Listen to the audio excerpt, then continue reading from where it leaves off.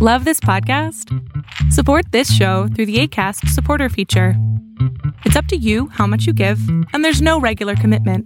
Just click the link in the show description to support now. Mom deserves the best, and there's no better place to shop for Mother's Day than Whole Foods Market. They're your destination for unbeatable savings, from premium gifts to show-stopping flowers and irresistible desserts. Start by saving 33% with Prime on all body care and candles. Then get a 15-stem bunch of tulips for just $9.99 each with Prime. Round out Mom's menu with festive rosé, irresistible berry chantilly cake, and more special treats. Come celebrate Mother's Day at Whole Foods Market. I'm Sandra, and I'm just the professional your small business was looking for. But you didn't hire me because you didn't use LinkedIn Jobs. LinkedIn has professionals you can't find anywhere else, including those who aren't actively looking for a new job, but might be open to the perfect role, like me. In a given month, over 70% of LinkedIn users don't visit other leading job sites. So if you're not looking on LinkedIn, you'll miss out on great candidates, like Sandra. Start hiring professionals like a professional. Post your free job on linkedin.com/people today.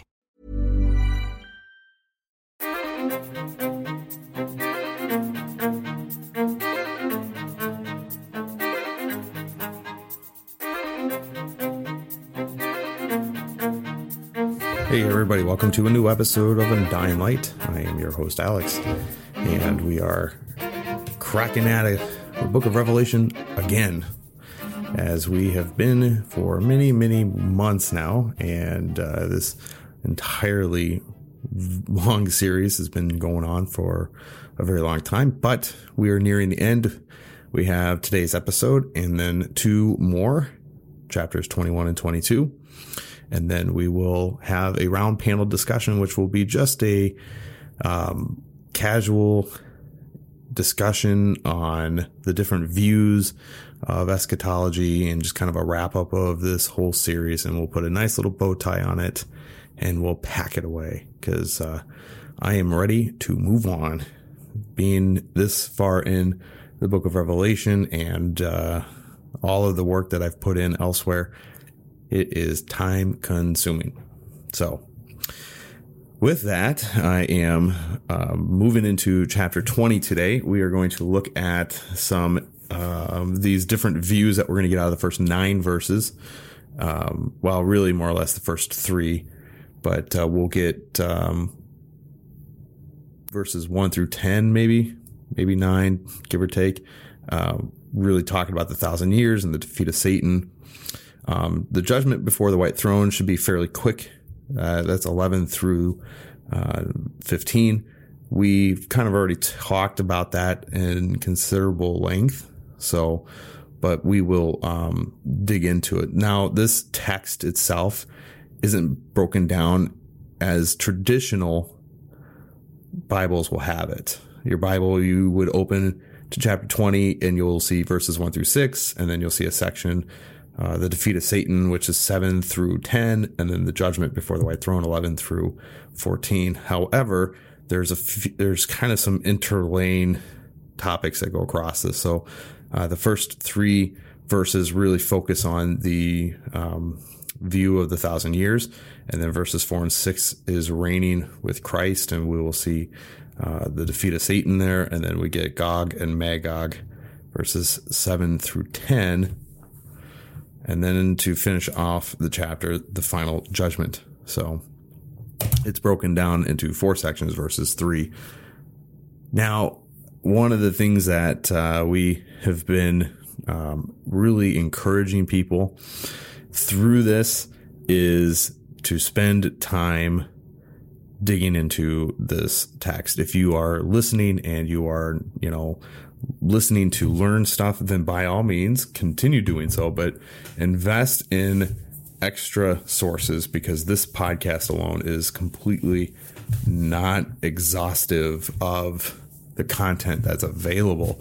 There are different views of eschatology. Therefore, there are just tons of Bibles or tons of books written by theologians on these passages and different views. So my encouragement is always to pick up your Bible, read it, and grab some commentaries, read them, and maybe even invest in other views. If you're an amillennialism, then, get to know the premillennialist or the postmillennialist view a little bit better so you can see, the differences. And as always, this is more of a fun topic. This isn't anything that salvation is bent upon in terms of where you fall in what camp. It doesn't, in fact, change your hermeneutics as you read the Bible, and it can't alter how you view some passages, but we try to incorporate, as long as you have the most fundamental truth built into your theology that Jesus Christ is Lord, God raised him from the dead, and he will return, then you are good to go. Everything beyond that we can add to it being a debatable topic. But I think at its core, that's the most essential truth that we need to come out of this entire series of eschatology, is that our promised Messiah came, died for our sins, and will return for his church. That is the crux of eschatology. So we get into this topic at hand today, chapter 20, verses 1 through 3, and really verses 1 through 9, as we will kind of delve into the different views on 1,000 years. So we're going to look at the premillennialist argument and then the amillennialist response to that. And then we will move forward from that. So just as you guys know, we are listener-based show, and so you can support us via Patreon, and for $1 a month, you can get access to all of our content behind the scenes and everything else that we do as a ministry.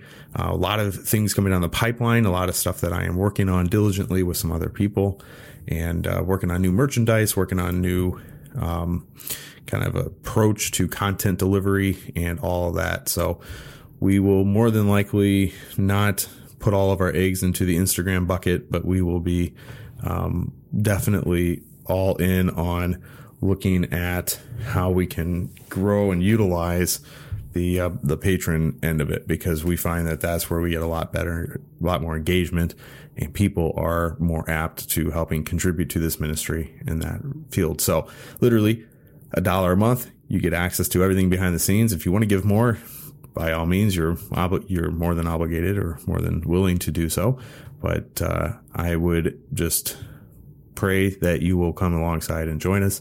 And I don't think you would be disappointed. If you like this show, then you'll like any of the other content that we produce. So by all means, come and join us. It would be worth your while. So that is the patron spew. It's my little pre-show commercial, if you would. I've actually thought about running and recording some commercials and like dropping them in the middle of the show and stuff. But, there's podcasts that do that. That's not really my niche. I just hammer out the material and I give you the content and move on. And so I thought about it, but well, maybe down the road. Some of the updates coming, you guys already know. We will be doing this series wrapping up at the end of August. And then in September, we will do a short series on some of the lesser known or less popular people in the Bible.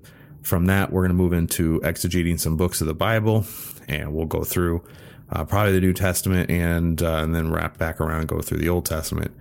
That should take us a long time to do. So, it's taken me months to be in the book of Revelation. So I can envision to say we'll do a couple books a year at that rate. So that should probably eat the rest of the show in its lifetime, if you would. We will have a short break for Christmas every year because I love doing a little Christmas special. So we'll do a little 4 or 5 episode special through Christmas. So that's it. We're going to get into the content, guys. I'm going to read the first 6 verses of chapter 20, and then we will unpack what is really happening here. John writes, "Then I saw an angel coming down from heaven, holding in his hand the key to the bottomless pit and a great chain. And he seized the dragon, that ancient serpent, who is the devil and Satan, and bound him for 1,000 years, and threw him into the pit and shut it and sealed it over him, so that he might not deceive the nations any longer, until the 1,000 years were ended. After that, he must be released for a little while. Then I saw the thrones, and seated on them were those to whom the authority to judge was committed. Also, I saw the souls of those who had been beheaded for the testimony of Jesus and for their word of God, and those who had not worshipped the beast or its image and had not received the mark on their foreheads or their hands. They came to life and reigned with Christ for 1,000 years. The rest of the dead did not come to life until after the 1,000 years were ended. This is the first resurrection. Blessed and holy is the one who shares in the first resurrection. Over such the second death has no power, but they will be priests of God and of Christ, and they will reign with him for 1,000 years. So, yeah, we have some stuff to unpack here, and rightly so, because I think if we were to just let this go without really explaining it, there's a lot here that can get extremely confused. You know, we've talked about all of these various views throughout this whole series. We actually did a show on each of the views all the way at the very beginning of this series.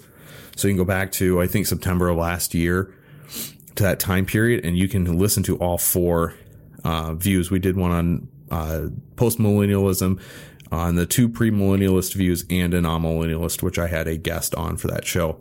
So by all means, go listen to those and really unpack it. But we're going to get into this particular text here because it does have some of the most weighted views to these particular understandings of eschatology. This particular passage of scripture is often used and viewed differently by the individuals in these camps. And again, it comes down to the hermeneutics being applied here. So as we have done thus far in our reading of Revelation, where we have looked at things as being signs, symbols, and trying to look at things from a non-literal interpretation and trying to utilize the numbers to be applied to a general stance, we will again apply that same view to this. So let's dig into this because we have a lot going on here. When it comes to eschatology, the doctrines of the end of times, Bible-believing Christians hold differing views about the 1,000 years that are being referred to here in these first few verses. While there are innumerable variations, we can identify three views regarding the millennium. This is the premillennialism view that holds that Christ returns before the millennium, the 1,000 years. And then within this, there are two versions of premillennialism. The historical view holds that the resurrected Christians will enjoy 1,000 years of earthly bliss after Jesus returns. And the dispensational holds that a restored Jewish state will reign with the Messiah for a literal 1,000 years. A second main view is post-millennialist, and this sees as Christ is returning after the 1,000 years. In general, postmillennialists believe that the 1,000 years is a symbolic period towards the end of the gospel age when the church has conquered all other religions throughout the world.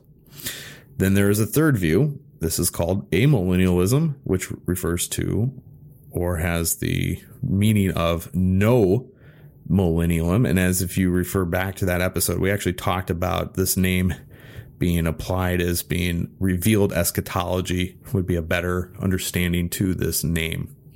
The view actually holds that the 1,000 years is a symbolic way of speaking of the entire present age between the ascension of Christ and Christ's glorious return. In sum, the premillennialism believes that Christ returns before the 1,000 years. Postmillennialists believe that Christ returns after the millennial era of crowning victory for the church. And the amillennialist teaches that Christ returns at the end of the church age, which is numerically symbolized as 1,000 years. It is important to note that these differing views do not justify deep rifts among believers who will anticipate Christ's return. Church leaders hold opposing millennial views may cheerfully serve in the same denominations and even congregations. Still, these issues are significant, and the teaching of the controversial verses that open Revelation chapter 20 warrants careful attention. In order to give this attention, and still consider the practical significance of this material, we will approach chapter 20 in the 4 sections that I had suggested early on. The binding of Satan for 1,000 years, the reign of the saints with Christ, the great battle of Gog and Magog, and the great white throne judgment. So that is how we will break down chapter 20 for you. So I'm going to read through some of the notes that I have on the premillennial argument, and then we will look at the response by the amillennialist. So in order to handle the material in Revelation 20, we must come to conclusions regarding the nature and timing of the 1,000 years, which is mentioned 6 times in verses 1 through 9. Since premillennialism has been the most popular evangelical approach in recent years, it serves to begin with this understanding of the millennium. Revelation 20 begins with John seeing an angel coming down from heaven, holding in his hand the key to the bottomless pit and a great chain. And he seized the dragon and the ancient serpent, who is the devil and Satan, and bound him for 1,000 years.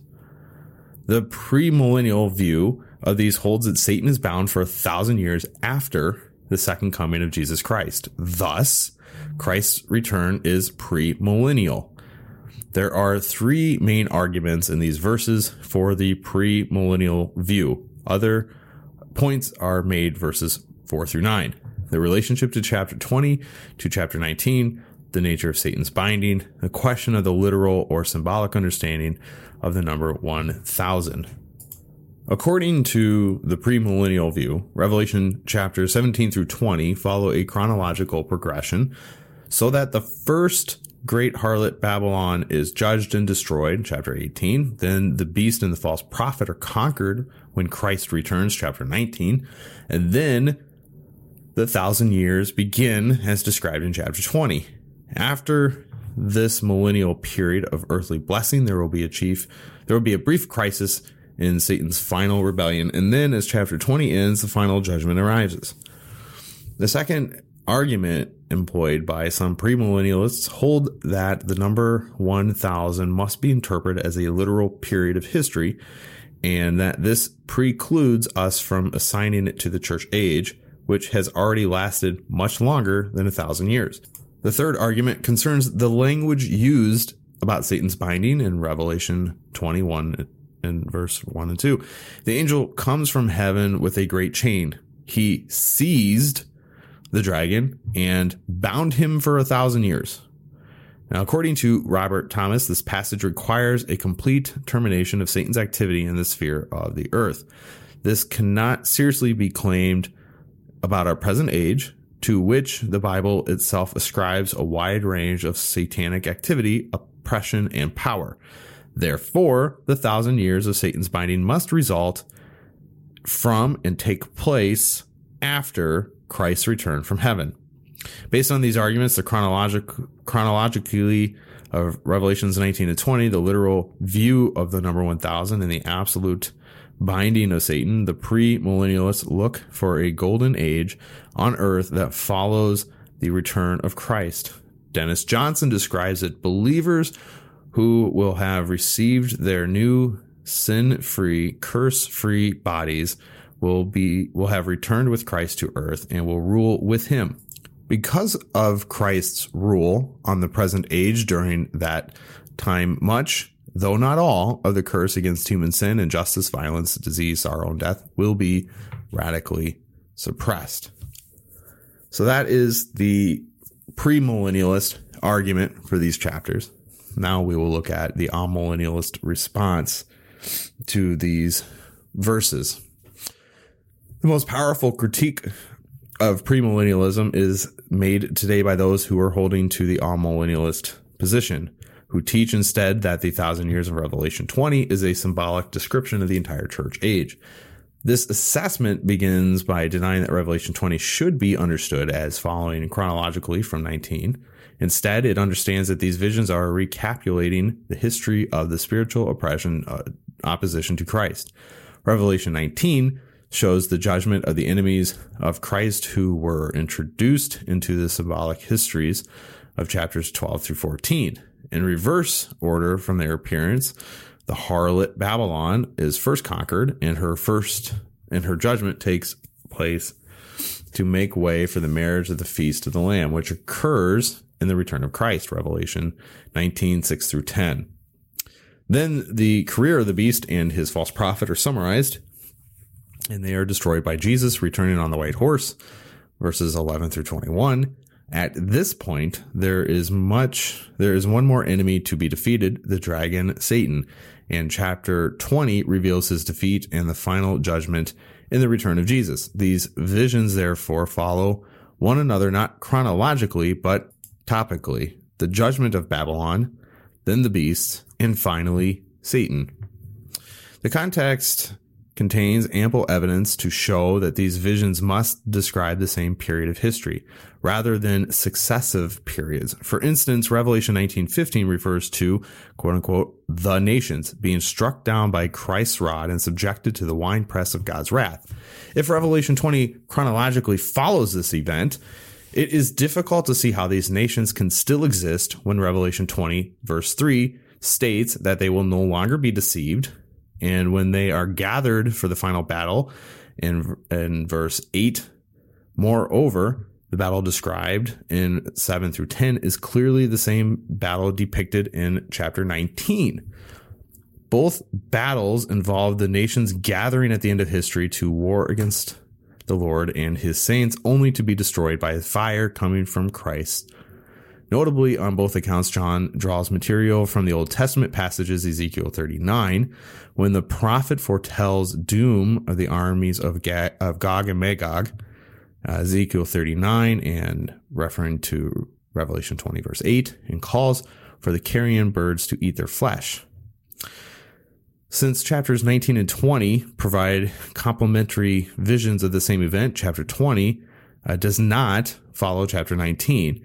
And its vision of the millennium does not follow but precedes the return of Jesus. Second, we consider whether the 1,000 years of Revelation 20 must be viewed as a literal period. We have noted all throughout Revelation that these visions beg to be interpreted symbolically and not literally. This is true of numbers such as the 7s, 10s, or 1,000, just as it were true of features in this passage such as the angel's chain and the image of Satan as a dragon. Satan is by nature an angelic spirit who could not be bound by a physical chain, however stout. If the chain and the dragon imagery of these verses is manifestedly symbolic, it makes little sense that the number 1,000 must be literal. This symbolic meaning of this number is not difficult to discern, since 1,000 years represents a long but definite span of time. Moreover, noting that 1,000 is a perfect cube of the number 10, we see that this number represents perfect completeness, and thus the millennial is a long but definite period in which the work of the gospel is completed. The most important premillennial argument against pertains to the actual binding of Satan, the first 3 verses. Here, the postmillennialist will argue with the premillennialist view in stating that this binding cannot describe a situation of the entire church age, but hold that this binding must be understood as an action that completely curtails the actions of Satan, which plainly is just not the case. This is why the postmillennialists ascribe the 1,000 years to a golden age of total victory at the end of the church age, rather than the entire church age itself. The amillennialist reply to this binding of Satan, in fact, describes the entire age of the gospel with great accuracy, showing the spiritual results of Christ's first coming with his conquering death, resurrection, and ascension into heaven. And the key to understanding the spread of the gospel and the growth of the church in this age is the binding of Satan as a result of Christ's saving work. Christians today may not realize how much of a revolution resulted in the first coming of Jesus. In the Old Covenant, God called Abraham from Ur and of the Chaldees, and then brought salvation primarily to the nation of Israel. The spread of the gospel to the nations was promised but never begun before Christ. All of the nations except the Jews were bound in darkness by Satan, Acts 14, verse 16. Paul said, in past generations, God allowed the nations to walk in their own ways. But in the coming of Christ, John 1:9 informs us the true light, which enlightens everyone, it was coming into the world. The gospel age has been seen the mighty spread of the salvation to every continent and every nation. Lands previously dominated by Satan in spiritual blindness and evil. The record of missionary expansion during the church millennium precisely fits the effects of Satan's binding. This is what William Hendrickson writes. Through this gospel age, the devil's influences on earth are curtailed. He is unable to prevent the extension of the church among the nations by means of an active missionary program. During this entire period, he is prevented from causing the nations, the world in general, to destroy the church as a mighty missionary institution. In regions where the devil has been allowed to exercise almost unlimited authority during the Old Testament times, he's now compelled to see the servants of Christ gaining territory little by little. When one asks how Satan can be described as being bound during our present age, there are two answers. The first answer notes that Revelation 23 specifies the particular effect of Satan's binding so that he might not deceive the nations any longer. This verse does not state that Satan is bound in every way or that he is physically kept in a chained cell, but it symbolizes that he is bound in a particular way of no longer being able to prevent the belief in Jesus. Cornelius Venema writes this: "This is the great purpose and effect of Satan's binding, so far that the explicit language of Revelation 20 is concerned. Satan is bound so that he can no longer prevent the spread of the gospel among the nations nor effectively deceive them. This vision confirms that the teaching of that the period between Christ's first coming and his second coming is one in which the gospel of the kingdom will powerfully and effectively go forth to claim the nations for Jesus Christ." The second way to see this binding of Satan depicts the church age is to note how this vision echoes the language used elsewhere in Satan's defeat of Christ's first coming. Consider Matthew 12:29, where Jesus spoke to Satan in this way: "How can someone enter a strong man's house and plunder his goods, unless he first binds the strong man? Then indeed he may plunder the house." The word for bind is the same one used here in Revelation 20. And the plundering of Satan's house undoubtedly refers to the salvation of sinners through the gospel. No other New Testament passages use similarly forceful language in describing victory of Christ's first coming. In John 12, Jesus spoke of his approaching death on the cross. "Now is the judgment of the world. Now will the ruler of this world be cast out." John 12:31. Earlier, Jesus spoke of Satan's downfall when the 70 evangelists returned from preaching to the gospel and declaring, "I saw Satan falling like lightning from heaven," Luke 10:18. This fits the vision of Revelation 12, in which Satan was, the great dragon, was thrown down, the deceiver of the whole world. He was thrown down to earth. Afterwards, the saints conquered by the blood of the Lamb and by the word of their testimony. Hebrews 2:14 states that Jesus became man and that through the death he might destroy the one who has power of death, that is, the devil. Paul said that by the cross, Christ disarmed the rulers and authorities and had put them to open shame by triumphing over them.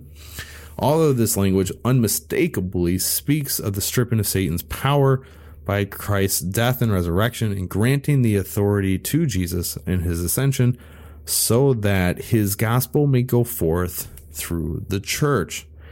None of these dramatic statements deny Satan's continued activity in the current age. According to the New Testament, Satan still blinds the minds of unbelievers, 2 Corinthians 4:4, prowls like a roaring lion, 1 Peter 5:8, and is now at work in the sons of disobedience, Ephesians 2:2, and oversees the cosmic powers of this present darkness and the spiritual forces of evil for the sake of warfare against the church, Ephesians 6:12. Satan remains a dreadful and active woe, and when it comes to the work of the missions and to the witnessing power of the church among the nations, Satan is described as being cast out, fallen, thrown down, destroyed, disarmed, and bound. All of these terms are in line with the language used here in Revelation 20, 1 through 3, and are associated with the first coming of our Lord Jesus Christ, involving the restraint of Satan for the work of the missions and the extension of the witnessing church among the nations. So in light to all of this, and this overwhelmingly biblical evidence here, a careful study of the binding of Satan reveals the 1,000 years is symbolically depicting the church age and the gospel expansion. This argues for the amillennialist view as opposed to the premillennialist, which ascribes that the situation to an earthly reign after Christ's coming, and also to the postmillennialist view, which sees Satan as bound only at the end of the church age. The visions in Revelation 20 begins with John seeing an angel coming down from heaven, holding this key to the bottomless pit and to a great chain. He sees the dragon. In chapter 9, we saw the abyss and the great dwelling place of evil spirits, which in that case was opened by an angel to allow the calamities on the earth. Now Satan is symbolically locked in the abyss. The angel brings down a chain that Satan cannot break with a key that locks the dungeon, so that the devil is thrown in, shut in, and sealed. This vision shows the complete and sovereign control that is being exercised over Satan. God's plan for salvation must be fulfilled, and to this end, God's spiritual enemy is placed under wraps. This binding of Satan is not permanent, however, since after the 1,000 years he must be released for a little while. This statement also conforms to the New Testament teaching and confirms that the 1,000 years described in the church age. Paul wrote that before Christ's return, the rebellion comes first and the man of lawlessness is revealed. This describes the beast to which the dragon has been calling out of the sea in Revelation 13:1, who wages a worldwide persecution of Christians and gathering the nations for her last battle. Paul is clear that this final time of great tribulation, characterized by Satan's wicked deception, occurs at the end of the gospel age, just before Christ's return. This corresponds to the little while after the 1,000 years when Satan is released so that to deceive the nations briefly before the final battle. From this perspective, Christians can look back on history knowing that Christ's first coming, he defeated the devil and limited his authority. And we look to the future and know that for a little while, Satan will return and deceive the nations and persecute the church. What is the most important now is our awareness of the current situation when Satan is bound so that he might not deceive the nations any longer until the 1,000 years were ended. This defines our great opportunity in this life, our great calling as the Church of Christ in the world, and our glorious privilege in serving in service to the strong Savior who has defeated and bound our dreaded enemy. This is precisely Jesus' emphasis as he commissioned his disciples before ascending into heaven. All authority in heaven and on earth has been given to me. Go therefore and make disciples of all nations, baptizing them in the name of the Father, Son, and the Holy Spirit, teaching them to observe all that I have commanded, and behold, I am with you always until the end of the age. As Jesus put it at the end of John's Gospel, as the Father has sent me, even so I am sending you. This brings us into this context of being servants of the gospel. Now that we understand Satan's premise and his inability to hinder the gospel call, this should give us Christians motivation to go into the world and share the gospel. We are now servants called by Christ to go forward and to preach without this fear that Satan will hinder us. This doesn't mean that Satan can't do other things, but he cannot hinder the gospel from being pushed out into the world. So as we move along in Revelation now, before we get to this point, I want to clarify, one thing. Please make sure you go back and listen to the first half of this show if you have questions on the millennial reign. And if you have even more questions, then go back and listen to the separate episodes where we discussed each one more in depth. Because now we will be moving in, and I'm going to read verses 7, and I'll just read through 15 because it's not very long here, and we'll go on. So we have the defeat of Satan and the judgment before the white throne, which we've already really kind of talked about a couple of times. We talked about it last week, but we'll go back through and just highlight a few pieces here for you. And when the 1,000 years had ended, Satan will be released from the prison. We've talked about that, and will come out to deceive the nations that are at the four corners of the earth, Gog and Magog, to gather them for battle. Their number is like the sand of the sea. And they marched over the broad plain of the earth and surrounded the camp of the saints, that the beloved city, but fire came down from heaven and consumed them. Now that's ending verse 9. And I want to make sure too that we understand the contextual premise of this show. We had examined verses 1 through 9 in an overview method, and we examined how the 1,000 years applies, and we examined how Satan would then come out. Now we will talk again about this great rebellion, verses 7 through 10, and then we will talk about the judgment of the white throne. Now verse 10 starts with this: and the devil who had deceived them was thrown into the lake of fire and sulfur, where the beast and the false prophet were, and they were tormented day and night forever and ever. Verse 11, then I saw the great white throne and him who was seated on it. From his presence earth and sky fled away, and there was no place was found for them. And they saw the dead, great and small, standing before the throne with the books opened. Then another book was opened, which is the book of life. And the dead were judged by what was written in the books, according to all that they had done. And the sea gave up the dead who were in it. Death and Hades gave up the dead who were in him. And they were judged, each of them according to what they had done. Then death and Hades were thrown into the lake of fire. That is the second death, the lake of fire. And if anyone's name was not found written in the book of life, he was thrown into the lake of fire. All right. So we have this Satan's rebellion. We're going to talk a little bit about that. And we're actually going to really more or less focus on Satan's defeat.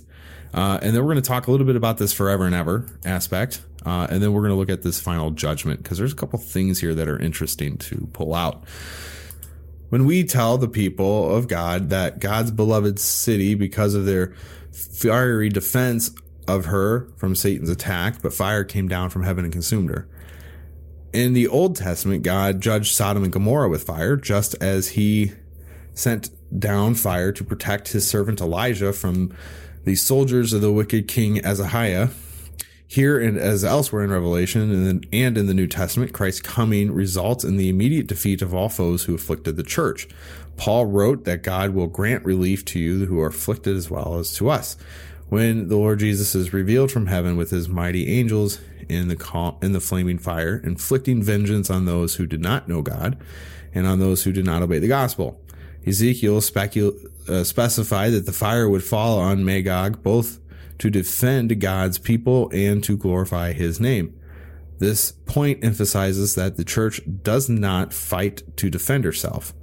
Revelation 12:11 describes her warfare as trusting in Christ's blood, bearing testimony of God's word, and offering our lives to seal our witness. This is the conquering power of the early church, which suffered greatly in its refusal to grant deity to Caesar, but displayed a power of grace that the world had never known. Likewise, the patient, suffering faith of the end times church will glorify God when history concludes with our blessed hope and the appearing of glory of our great Savior and God, Jesus Christ. This particular emphasis on this vision is the defeat and destruction of Satan himself. This will complete the judgment section that began in Revelation 17 with the judgment of the harlot Babylon in chapters 17 through 18. We saw the judgment of the beast and the false prophet in chapters 19, and now witnesses the judgment of Satan himself. John writes that the devil who had been deceived was then thrown into the lake of fire and sulfur, where the beast and the false prophet were, and they are to be tormented forever and ever. Notice the devil is primarily judged for deceiving the nations, reminding us again that the church's ministry of truth through God's word is always the world's greatest need. The greatest victory of history is Jesus' conquest of sin by his blood, and the victory is joined with his defeat of Satan, the great tyrant and deceiver of the world. Knowing this, Christians face the future with great hope. since God has ordained the judgment and the condemnation of Satan.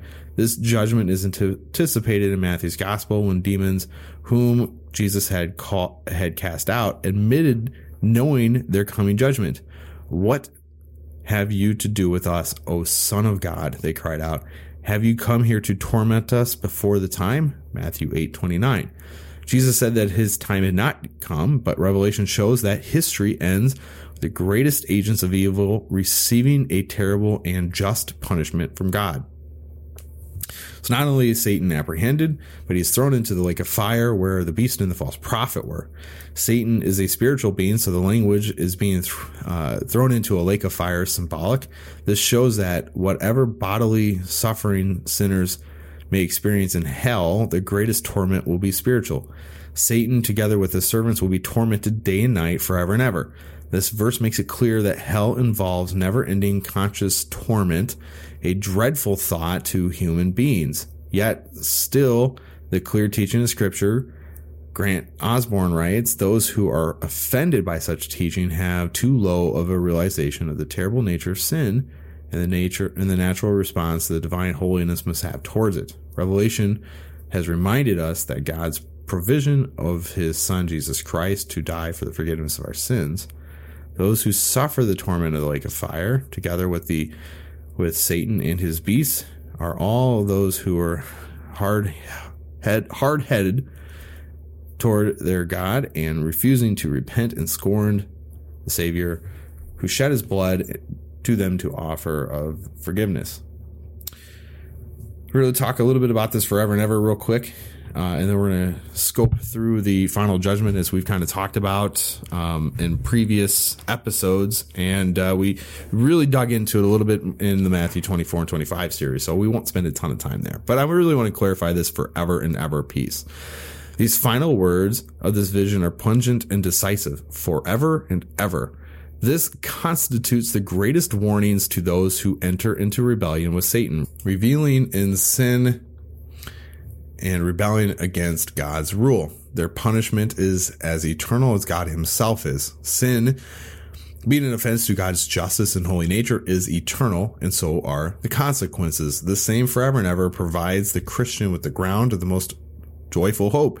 Just as Satan and sin played no role in the glorious creation of all things, so they will have been completely removed from the completion of all things in the glory of Jesus Christ. Our own sin will not only be forgiven, but actually removed. There will be no adversary to accuse us, but only God's justice to demand our justification through faith in Jesus Christ. There will be no enemies to fear or hate, but as Isaiah foresaw, they shall not hurt or destroy in all of my holy mountain, for the earth shall be full of the knowledge of the Lord as the waters cover the sea. So what is the meaning of this forever and ever to believers now? It means that we have an antidote to the crippling fear of persecution that might otherwise undermine our faith. Why would we forsake Jesus Christ amid the afflictions of this world when we know how the story ends? Jesus wins. Why would we abandon his victorious cause, even though it may entail suffering for a little while in tribulation? And even if discipleship to him requires us to renounce our sinful pleasures of a condemned world, the forever and ever in Revelation 20 warns the unbeliever not only of the futility of the rebellion against God, but even more about the folly and refusing of the only Savior who can deliver us from a judgment that our sins deserve. Jesus promises, truly, truly, I say to you, whoever hears my words and believes in him who has sent me has eternal life. He does not come into judgment, but is passed from death to life. So that is the premise. Satan will be punished eternally, forever and ever. For as long as God is eternal, Satan will be punished.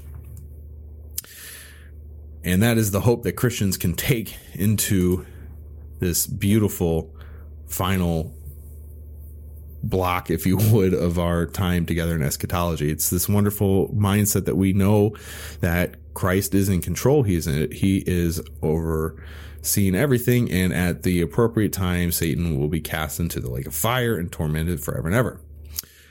So as we move along, we get to another picture here of the final judgment. And this is where we see back in Matthew 25, the separation from the sheep and the goats. And John expands here for us as we will dig into. As the Apostle John presents this final vision in Revelation 20, he wants his readers to face the reality of the final judgment. John wrote, "Then I saw a great white throne, on him who was seated on it." The Apostle Paul warned that God has fixed a day in which he will judge the world. Jesus defined this day as the day of his return, when the Son of Man comes in his glory and with his angels with him. Then he will sit on the glorious throne. Bruce Millen comments, despite the humorous dismissal of the Last Judgment in our culture, its comparative neglect in much theological reflection, and the virtual silence on the subject in the modern pulpit, it is going to happen. Whatever clever arguments may be made to urge us not to expect God's judgment, Revelation 20, verses 11 through 15, strictly upholds the words of the Nicene Creed. Christ will come again with glory to judge both the living and the dead. John begins by describing the judgment seat, and then I saw a great white throne. When John was invited into heaven, the first thing he saw was a throne. And now, at the end, it fills his vision. It is a great throne. It exudes majesty and authority. As a white throne, it radiates perfect purity, holiness, and incorruptible righteousness. When Isaiah saw his vision from the heavenly courtroom, the seraphim were crying, "Holy, holy, holy." The great white throne conveys the same message of infinite perfect justice. Revelation 20, verse 11 adds the striking statement, "From his presence, earth and sky fled away, and there was no place was found for them." This is the imagery connects to earlier language in Revelation, to which are tied to Christ's return. After the 6 seals opened, John saw a cataclysmic end to the physical order and the great earthquake and the falling of the stars. The sky vanished like a scroll, he said. This shows the upheaval the results of the absolute holiness and majesty of God when his throne is brought into the fallen world. The prophet Micah spoke this way, saying that when God comes down to earth, the mountains will melt under him and the valleys will split open like wax before the fire. The reason for the fleeting image of creation was the transgression and sins. Because it falls under the curse of the corruption of sin, J. Ramsey Michaels points out that Mother Nature must have taken a beating in Revelation. How ironic in this light that the anti-Christian New Age movements are idolatrously fixed on the natural world that is destined to shatter in the coming of the glory of God. So we get to this scope of the final judgment, as John writes, "And I saw the dead, great and small, standing before the throne." The meaning of this is that every human who has ever lived will stand in this judgment. Millen notes this, the judgment, because it is the final act of history, and the gathering up of the human story is necessarily universal. The Lord of all life now passes all life under his all-determining review. John emphasizes the general resurrection for all the dead to stand before God's throne. Jesus said that an hour is coming when all who are in the tombs will hear his voice and come out. The universality of this resurrection is conveyed in Revelation 20:13. "And the sea gave up her dead who were in it, and death and Hades gave up the dead who were in it." In the ancient world, burial was considered important to one another's life after death. Dying at sea, therefore, was a troubling fate. Yet, at Christ's return, the sea will yield up all who are dead in her, though their bodies were thought to be lost. Moreover, the sea was a place of chaos that symbolizes opposition to God, which perhaps explains its identification with death and Hades, the places where the bodies and the soul in death will likewise yield up their victims to face the final judgment before God's throne. This point is that all will stand before the throne of judgment. John emphasizes that there will be no distinction since they will be both great and small. They will stand together before God. Kelly writes this, It is the greatest gathering of human beings in all of history. Not one descendant of Adam and Eve will be missing. This will all be God's final word on the personal, immortal destiny of every soul who has ever lived.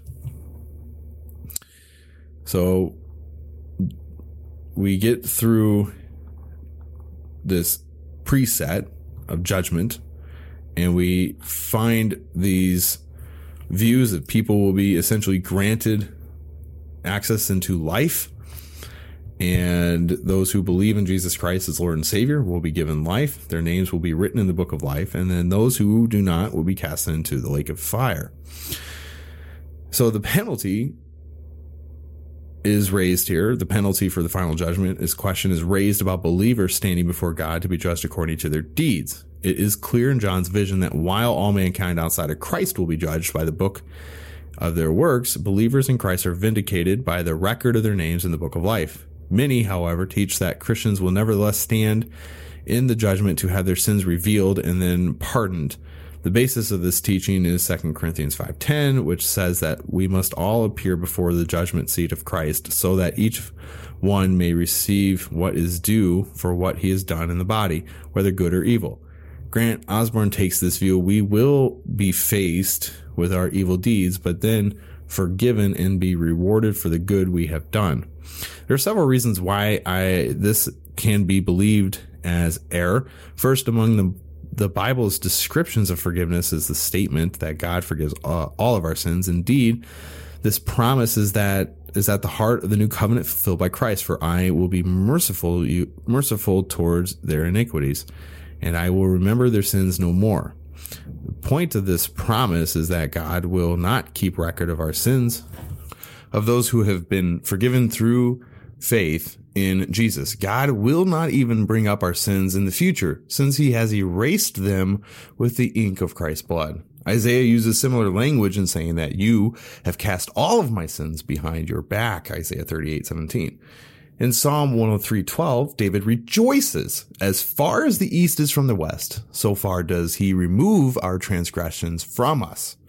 These statements simply do not square with the doctrine that believers will be shamed by our sins, only to have them be forgiven before God's holy throne. So it is worth noting for the Christian that we do not have to stand and have our sins addressed and shown to us. They have been forgotten. They have been cast away. They have been discarded, wiped clean by the blood of Christ. However, this does come with a final warning in terms of this final judgment, and we should pay heed to it.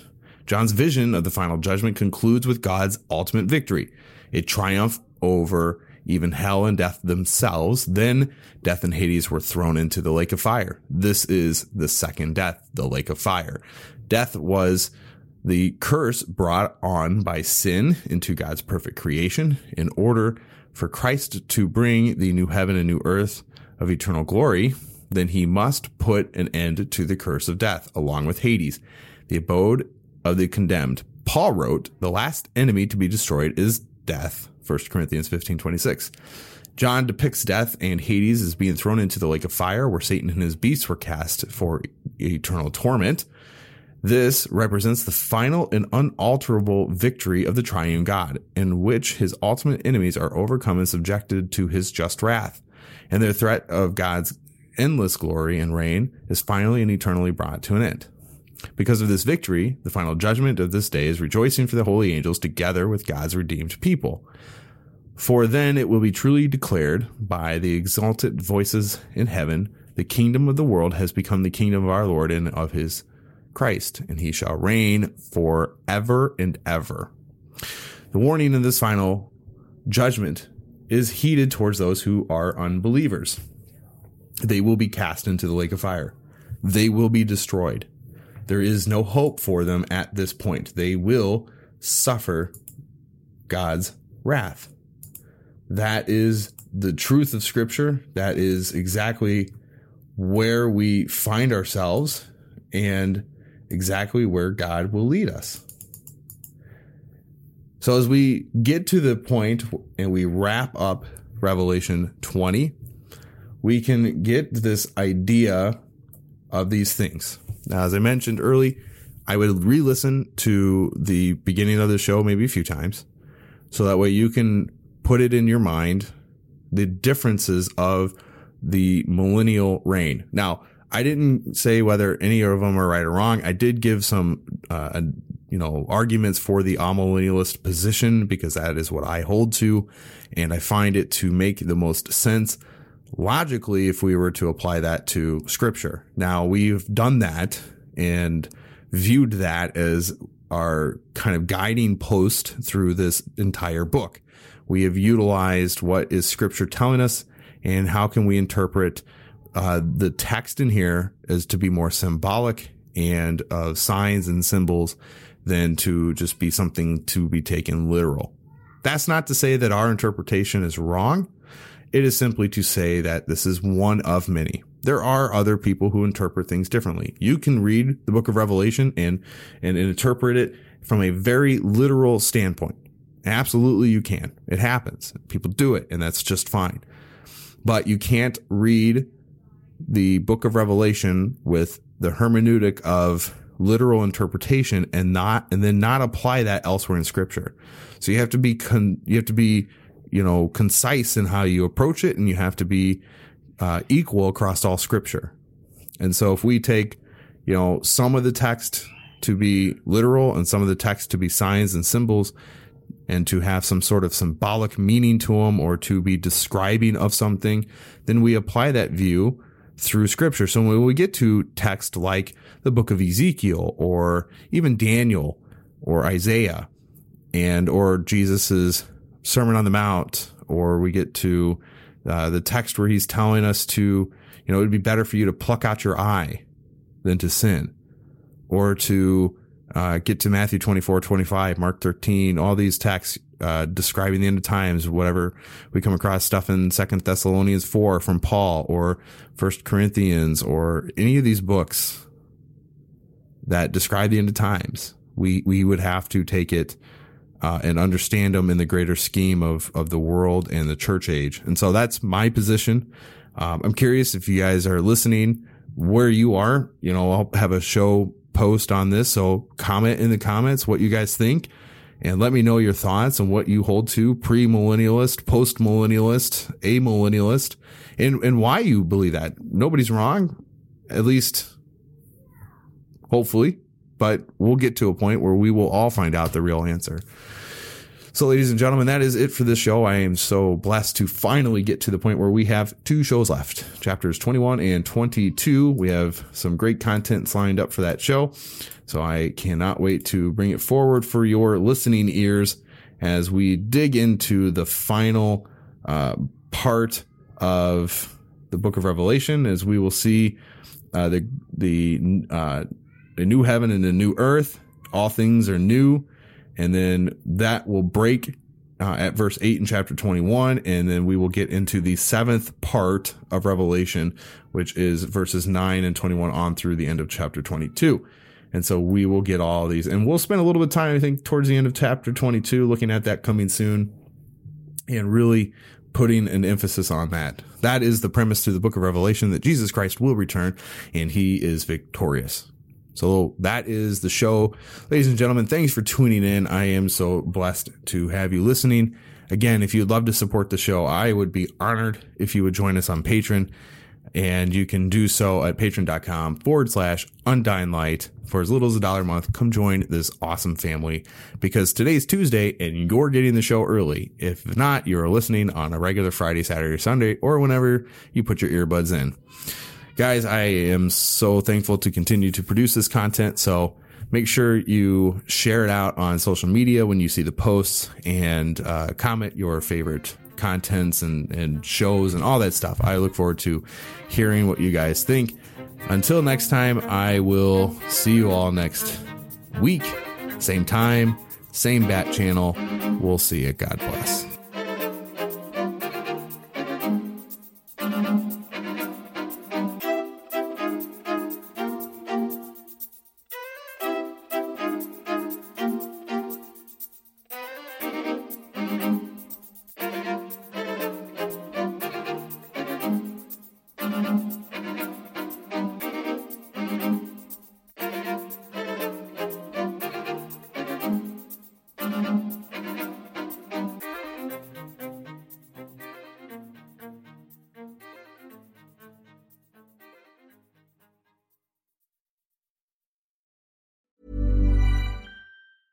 Mom deserves the best, and there's no better place to shop for Mother's Day than Whole Foods Market. They're your destination for unbeatable savings, from premium gifts to show-stopping flowers and irresistible desserts. Start by saving 33% with Prime on all body care and candles. Then get a 15-stem bunch of tulips for just $9.99 each with Prime. Round out Mom's menu with festive rosé, irresistible berry chantilly cake, and more special treats. Come celebrate Mother's Day at Whole Foods Market. Want flexibility? Take yoga. Want flexibility with your health insurance? Check out United Healthcare Insurance Plans. Underwritten by Golden Rule Insurance Company, they offer flexible, budget-friendly medical, dental, and vision coverage that may be right for you. More at uh1.com. Hey, it's Danny Pellegrino from Everything Iconic. Ready to upgrade your style game without blowing your budget? Check out Quince. They've got all the good stuff, shirts and polos, activewear, and fine leather goods, all at 50 to 80% less than other high-end brands. And the best part? They're all about safe, ethical, and responsible manufacturing. Get that luxury vibe without the luxury price tag. Hit up quince.com/upgrade for free shipping and 365-day returns on your next order. That's quince.com/upgrade.